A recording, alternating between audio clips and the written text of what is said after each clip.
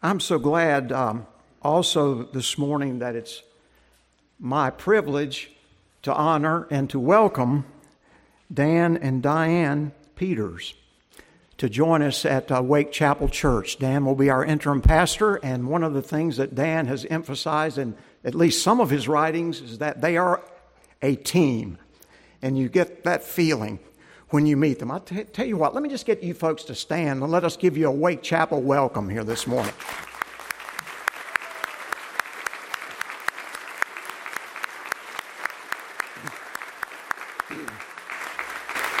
I wanted to mention that Les and Peggy Phipps have done a wonderful job, as they always do, with our bulletin board down the hall near the pastor's study, but they've given us a wonderful little list of things in relation to the Peters concerning their lives, their testimonies, their calling, their ministry. And if you have not seen that, I would encourage you to read that, which is down the hall. We may put that in another publication later. We've put some things out. But I did want to just mention a couple of things. I don't want to go through a long list this morning because I want to give Dan and Diane that privilege. But they both have been involved in pastoral ministry for over 40 years. And I think I'm right on this. Dan, you correct me later if I'm wrong, but it was 2 weeks ago today that they completed 29 years of ministry with Limerick Chapel in Limerick, Pennsylvania. And so they have had 1 week off, so to speak, and now they're joining us at Wake Chapel. And some of the things that we see as we look back, the way the Lord orchestrated this have been just wonderful, and some of those things will be shared with you later. But they both come to us with hearts that are ready to join us in the ministry here at Wake Chapel. I've got to tell this, Dan, you would appreciate this. One of our ladies actually dreamed this. I'm not going to tell you who it was, but one of our ladies dreamed that Dan rode to church on his motorcycle. And what's so neat about that is that Dan has a motorcycle, and he loves to ride it. So he'll tell us more about that later. But they did ride into town. I don't think it was on a motorcycle this morning. But we're glad they came in. Actually, they moved into their apartment last night. So they're just joining us this morning. We're grateful that they are here. In just a little bit, Dan will be sharing just a word of greeting with us, and will be leading us in our offertory prayer. And then later he will be bringing a message, preparing us to gather together around the Lord's table. And then at the end of our time of worship this morning, both Dan and Diane will be at the entrance here in the sanctuary to greet you and to meet you this morning. Thank you, Dan. Thank you, Diane.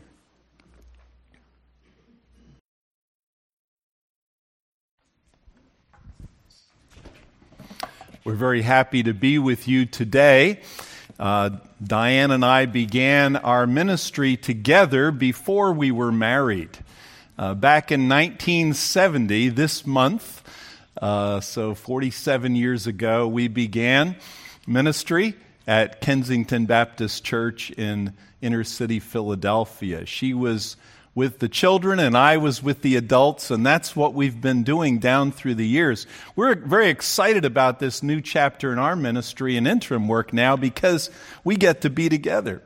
For the last 47 years, she's been downstairs with a much rowdier crowd than I've had upstairs, and working with Beginner Church. But it's nice to be working together. This is a great church. You have a good reputation. You love and support each other. You're hungry for the Word of God. You're reaching out in your community. You have a strategic location here. You have an outstanding music program. You strongly support world missions. You stand up for what's right, and most of all, you love the Lord.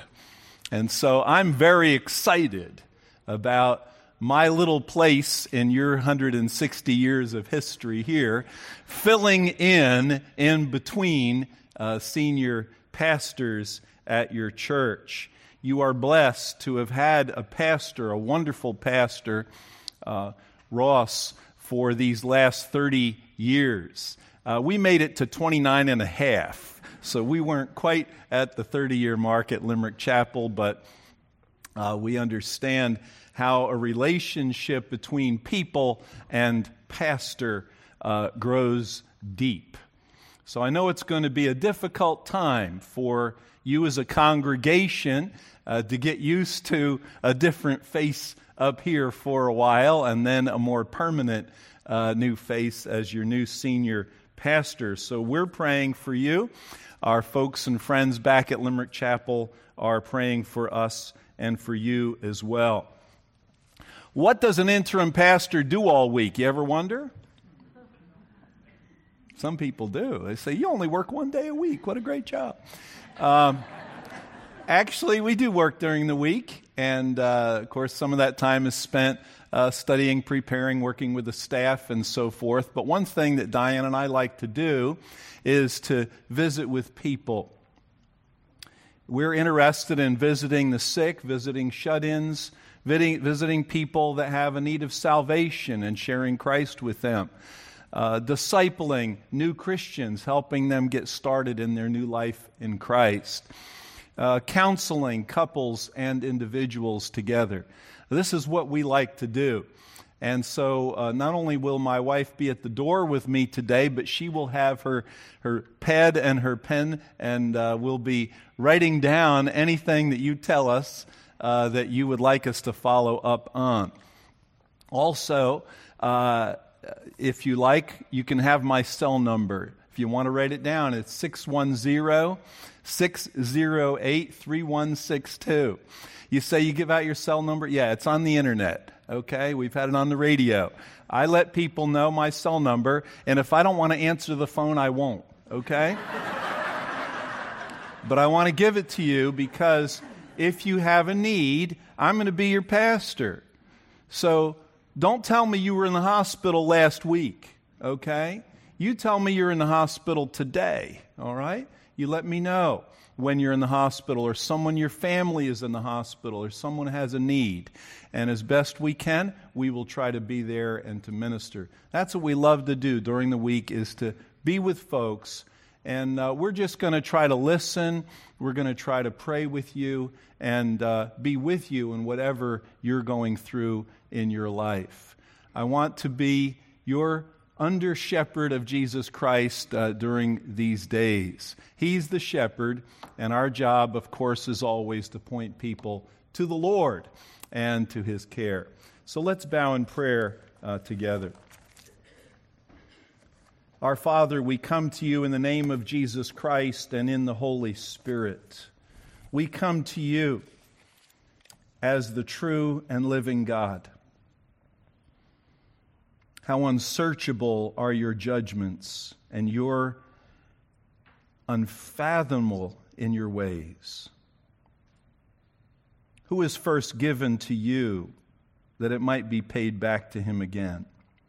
For from you and through you and to you are all things. To you be the glory forever and ever.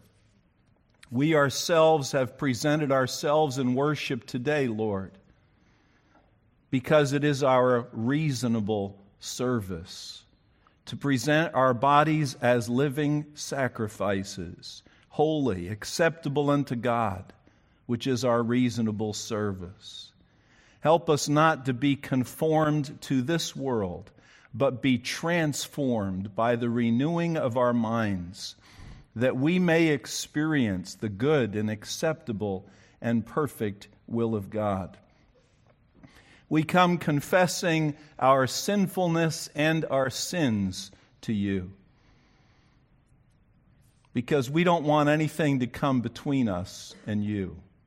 We want to be in fellowship with you. We want your power in our lives. We want your wisdom, your guidance, and your help.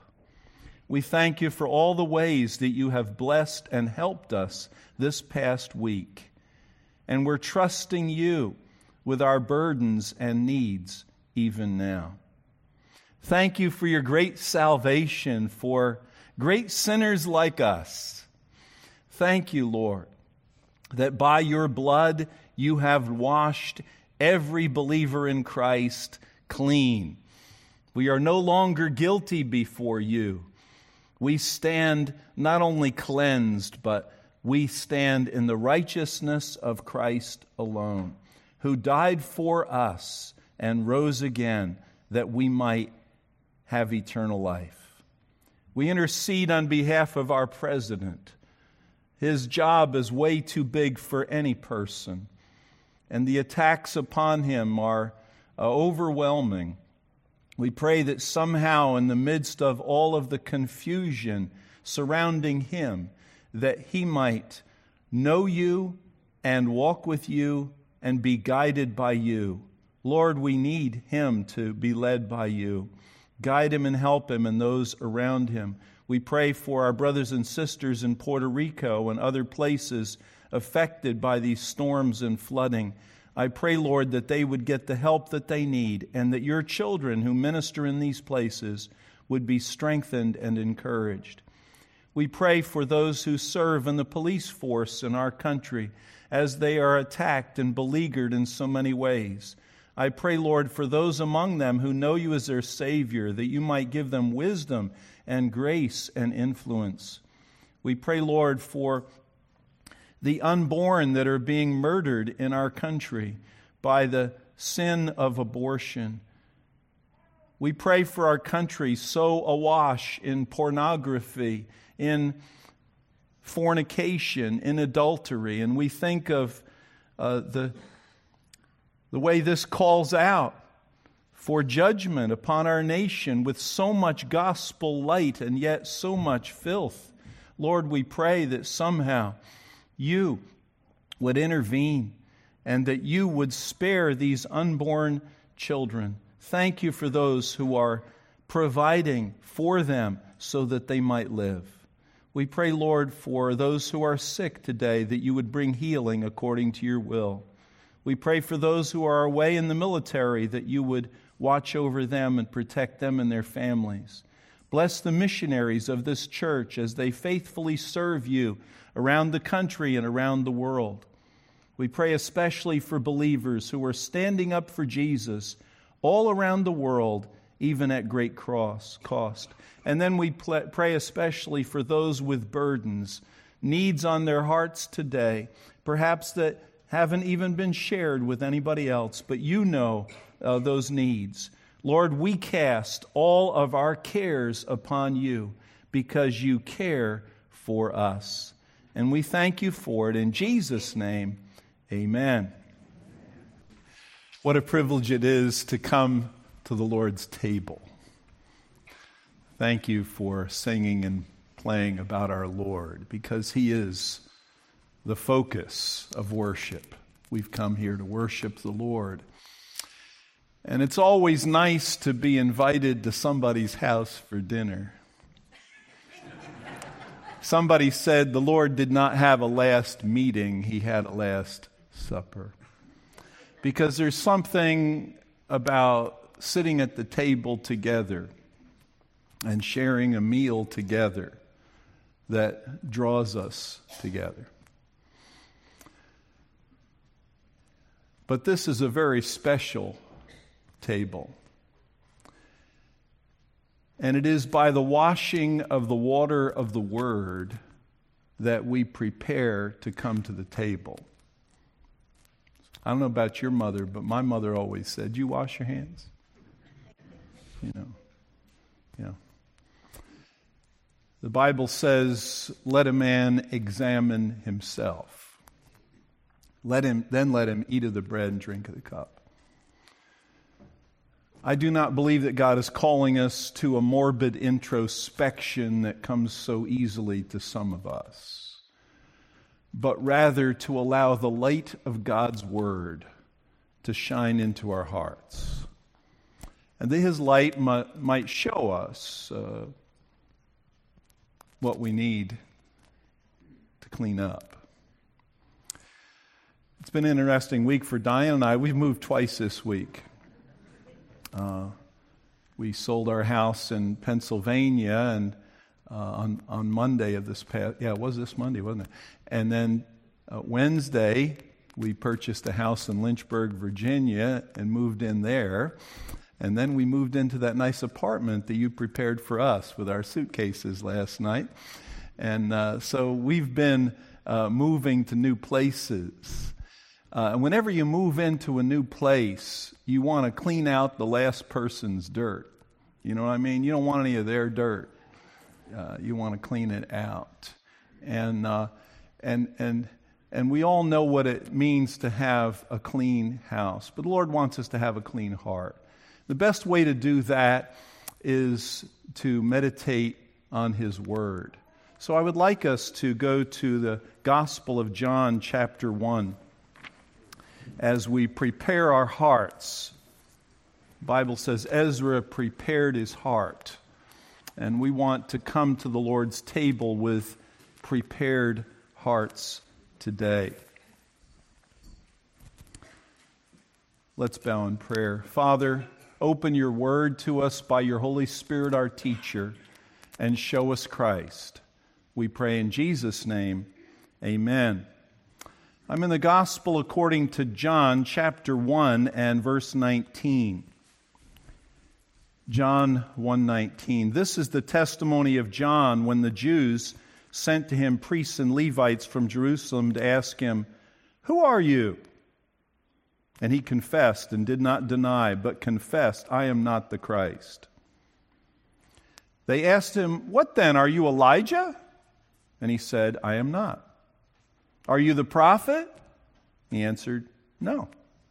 Then they said to him, "Who are you? So that we might give an answer to those who sent us. What do you say about yourself?" He said, "I am a voice of one crying in the wilderness, 'Make straight the way of the Lord,' as Isaiah the prophet said." Now they had been sent from the Pharisees. They asked him and said to him, "Why then are you baptizing if you're not the Christ, nor Elijah, nor the prophet?" John answered them, saying, "I baptize in water, but among you stands one whom you do not know. It is he who comes after me, the thong of whose sandal I am not worthy to untie." These things took place in Bethany beyond the Jordan where John was baptizing. The next day he saw Jesus coming to him and said, "Behold, the Lamb of God who takes away the sin of the world." So we come to the Lord's table today. I'd like us to think about what John the Baptist said. I kind of feel like I'm a John the Baptist, interim pastor. It's a new thing to me. This is my first time I'm doing this. I've been senior pastor, assistant pastor, associate pastor, only pastor, all kinds of pastors. I've never been an interim pastor. So this is new to me, and I hope you'll be patient with me as I learn my new job. But I feel like I'm John the Baptist. He was. By the way, John the Baptist was not a Baptist. He was a Jew. Okay, he was a baptizer. And I'm not like him. I don't make my own clothes and eat bugs. Okay, that's another whole role. But as an interim pastor, I feel like my job is to prepare the way for your next senior pastor, to prepare the way for him. But even more importantly, to prepare the way of the Lord in your hearts. That's our job. We're way preparers. We're not the answer to anybody's problems. I'll tell you, I'm not the answer to your problems, okay? I'm not. But I know how to point you to the one who is, the wonderful Counselor, the Lord Himself. It's important to know who we aren't. John the Baptist knew who he wasn't. He knew he wasn't the Christ. He wasn't even Elijah. He was just the one preparing the way that Isaiah spoke of. Remember, in a vacation Bible school one year, we had a tabernacle theme. You know how you have a theme every year in VBS? And I got the role of being the high priest. And I was wearing the high priest garments, the high priest hat, and all this thing. And we showed them what the priests did with the sacrifices and everything. And then we were having our snack drinking bug juice out on the church parking lot, and this little kid came up to me. He was about this high. He looks at me, looks up at me, and I had all my garb on, He looks up at me, he says, "I know who you are." I said, who do you think I am? He says, "You're God."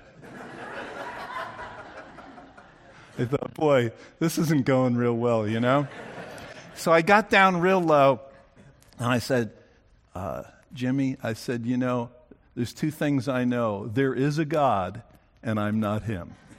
Okay? It's very important to know that. There is a God, and I'm not him. But there is a God, and there is a Savior, and he is the one that can meet the deepest needs of our lives. My son is an Army chaplain who works with veterans now, so many of whom are killing themselves, suicidal. So many of them are dealing with guilt feelings about things that they try to drown in drugs and alcohol, and end up in so many problems. So sad what's happening even to very young people in terms of drugs and alcohol today. I really believe that there is so much pain in some of these young lives. Real pain from real guilt, from real sin, that they're trying to somehow alleviate the pain by medicating themselves, when what they need is the blood of Jesus to cleanse them from their sins, to free them from their guilt, and to give them the glorious freedom of Jesus. He's the one that can meet the deepest needs of a person's life.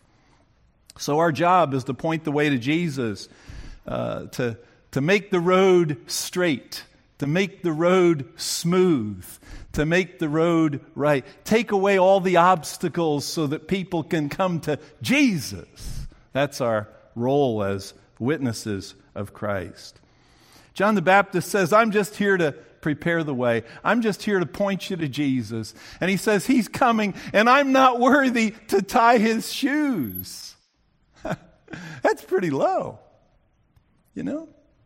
Somebody says, "Tie my shoes." That's a pretty low job to tie. You ever tie a kid's shoes? They all got those Velcro things now. It's great. They don't have to learn how to tie their shoes. But he says, "I'm not even worthy to tie this man's shoes." Who is he? "Behold the Lamb of God who takes away the sin of the world." When Jesus comes, he points him to Jesus. That's the Lamb. He's the one. Behold. I love that word. Behold. "Look unto me and be saved, all ye ends of the earth." In John chapter 3, John tells the story how Jesus told the story from the Old Testament about the snake on the pole. Still a symbol of medical care today. Why a snake on a pole? Why that barber pole kind of thing? Well, back in the Old Testament, when people whined and complained, the Lord disciplined them by sending poisonous snakes among them. It was killing the people. They cried out to the Lord. They repented. They cried out to the Lord for mercy. And he says, "Here's what I want you to do, Moses. I want you to make a snake out of bronze. I want you to put it up on a pole, and whoever looks at it will live." And they did. Look and live. And they did. Jesus said, "If I be lifted up, I will draw all men to me." Some people think that means to just sing cool songs and lift up Jesus. But if you read the context of John chapter 3, the way we lift up Jesus is by preaching the gospel. When we share the gospel is not what we do for God. It's what God did for us in Christ. What Jesus did in dying on the cross for us and rising again. That's how we lift up Jesus. We lift him up as the serpent on the pole. We lift him up as the one who became the snake for us. He became the serpent. He became the despised one. He took our sins on himself and suffered and died. And when he is lifted up as the crucified Christ, we look to him and we are saved. Look to him. It's not a matter whether you came down an aisle or not, or whether you prayed the right prayer or not, or what you did. It's looking to Jesus. Who are you trusting in today to keep you saved? It is Jesus. And if it is Jesus who died for you and rose again, then you are saved for eternity. But if you are trusting in your own good works, no matter how good they are, you are still lost. And you must believe in Jesus. I call you today, look and live. Behold, look to Jesus. He alone can save you. And he's the Lamb of God. Oh, we could say so much about that. That trail of blood runs all the way through the Scriptures. Abel brought a lamb, and it was an acceptable sacrifice. God had made the coverings of the skins of animals to cover Adam and Eve. Always there was blood sacrifices all the way through the Scriptures. You know, if you went to the tabernacle or the temple, it would be more like a slaughterhouse than a church, because animals were being killed there every day and burned every day. Why? Because there was a covering of sin. Without the shedding of blood, there is no forgiveness of sins. All the way through, he's the Lamb of God. And then the Passover. Some of you studying in Sunday school, the Exodus. Yes, in the Passover, the lamb had to be killed and the blood had to be put on the doorposts of the house. And then when the blood was there, when I see the blood, I will pass over you. The angel of death did not kill the oldest son because the blood was on the door. And when the blood of Jesus is on the door of your heart, the angel of death will pass over you, and you will not go to hell. You'll go to heaven when you stop breathing in this body. The Lamb of God takes away the sin of the world, and he's the Lamb of God. Isaiah 53 tells us that it pleased the Lord to bruise him. He was smitten of God. On the cross, he cried out, my God, why have you forsaken me?" What's the answer? My sins and yours were what caused the Father to not only turn away from his Son, but to strike him.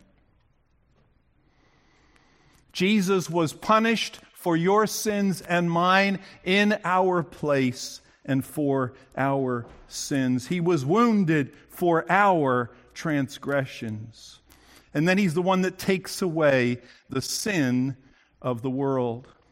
In the old days, in the old times, they would confess their sins on the scapegoat's head. And then they would send that scapegoat off into the wilderness, carrying the sins of the people with him. Jesus is our scapegoat. We have placed our sins upon him, and he has carried them away from us as far as the east is from the west. How far is that? We have children all over the country and one in Hong Kong. I say, my kids, that's one of the reasons we're doing this interim work. We want to be close to our grandkids. And you know, my one son, my youngest son, if he went any further, he'd be coming back. You know? It's Hong Kong is the other side of the planet. How far is the east from the west? You just keep going with that east and west thing. Our sins are infinitely away from us. He has taken our sins away. And notice it is the sins of the world. Why? Because God so loved the world. He didn't just love his own, the Jewish people, although it is the gospel was to the Jew first. But always, throughout even the Old Testament, when God was dealing with Israel, his ultimate plan was that they would be a light to the nations and that all the nations would come. In the temple area, there was a wall. And outside that wall, the Gentiles could come. And it was meant by God to be the court of the Gentiles, where people from all nations could come and learn about the Lord, and where Jews could tell them about Jesus. But what did they do with the court of the Gentiles? They made it a place to sell doves and goats and exchange money. And remember when Jesus came in, what did he do? He threw them out. He got mad. He did. He got angry. It was righteous indignation. He came in there and he threw them out. What did he say? My house shall be called a house of prayer for all nations. But you have made it a den of thieves. I wonder what he would do with American Christianity today if he were to clean up every outfit that was existing just to make money. How sad when a church considers money to be the most important thing. God forbid. No, the Church of Jesus Christ was meant to be a light to its community. It's Jerusalem, it's Judea, even it's Samaria, and to the uttermost parts of the earth. And praise God for a church like this. It doesn't just care for me and mine and ours and local ministry, but is reaching out sacrificially around the world, sending your people, sending your money, sending your prayers to reach those around the world who have never heard, because God cares about the whole world. Red and yellow, black and white, they are precious in His sight. We hear a lot about racism today. There is one race, the human race. And we're all sinners in need of the one Savior, Jesus Christ, who died for all of our sins. God loves the world. Let's bow in prayer. Lord Jesus, we thank you that you invite us to your table. We thank you for these elements that represent your body offered on the cross for us, your blood poured out for us. How we thank you that you were willing to endure the death that we deserved, the hell that we deserved, the rejection, the pain, the torment that we deserved. You took it, Jesus, that we might have what you deserve, that eternal life with the Father forever. As we come to the table, help us to remember who we are and who you are. We pray it in Jesus' name. Amen.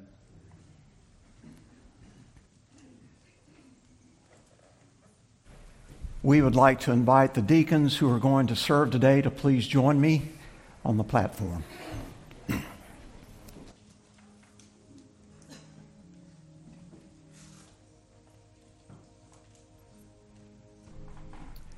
Our deacon Joey Best will give thanks for the bread.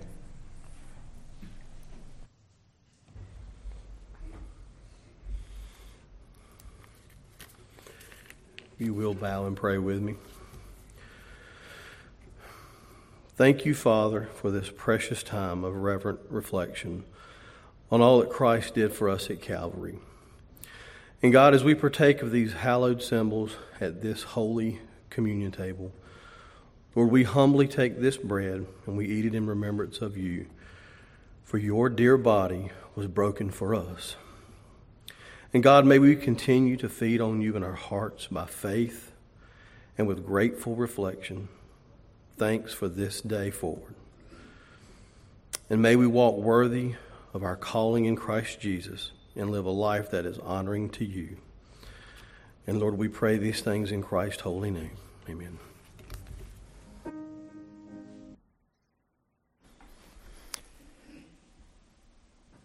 And when he had given thanks, he broke it and said, "This is my body, which is broken for you. Do this in remembrance of me."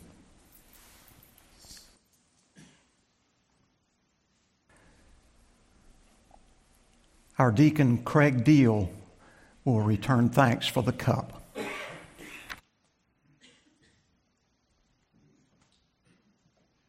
Would you pray with me? Father, make us mindful that this cup symbolizes the blood of Jesus Christ, willingly shed for us on the cross. For he who knew no sin became sin, that we might know the righteousness of God through him. Jesus paid that price not only for our sin, but because of our sin. Help us then, Father, to walk in paths of righteousness. Amen.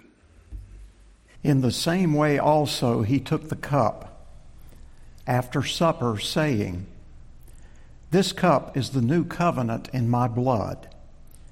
Do this as often as you drink it in remembrance of me." After the Lord celebrated that Last Supper with his disciples, we read in the Scriptures that they sang a hymn and they went out. That's been our custom here at Wake Chapel. We will sing the first verse of "Blessed Be the Tie That Binds Our Hearts in Christian Love." It's number 286, if you'd like to follow the words in the hymnal. After that, we will go out, and we go out into the world. And may the Lord make us lights to shine forth and to point others to Jesus Christ, the Lamb of God, who takes away the sins of the world. Would you stand with us, please, as we sing?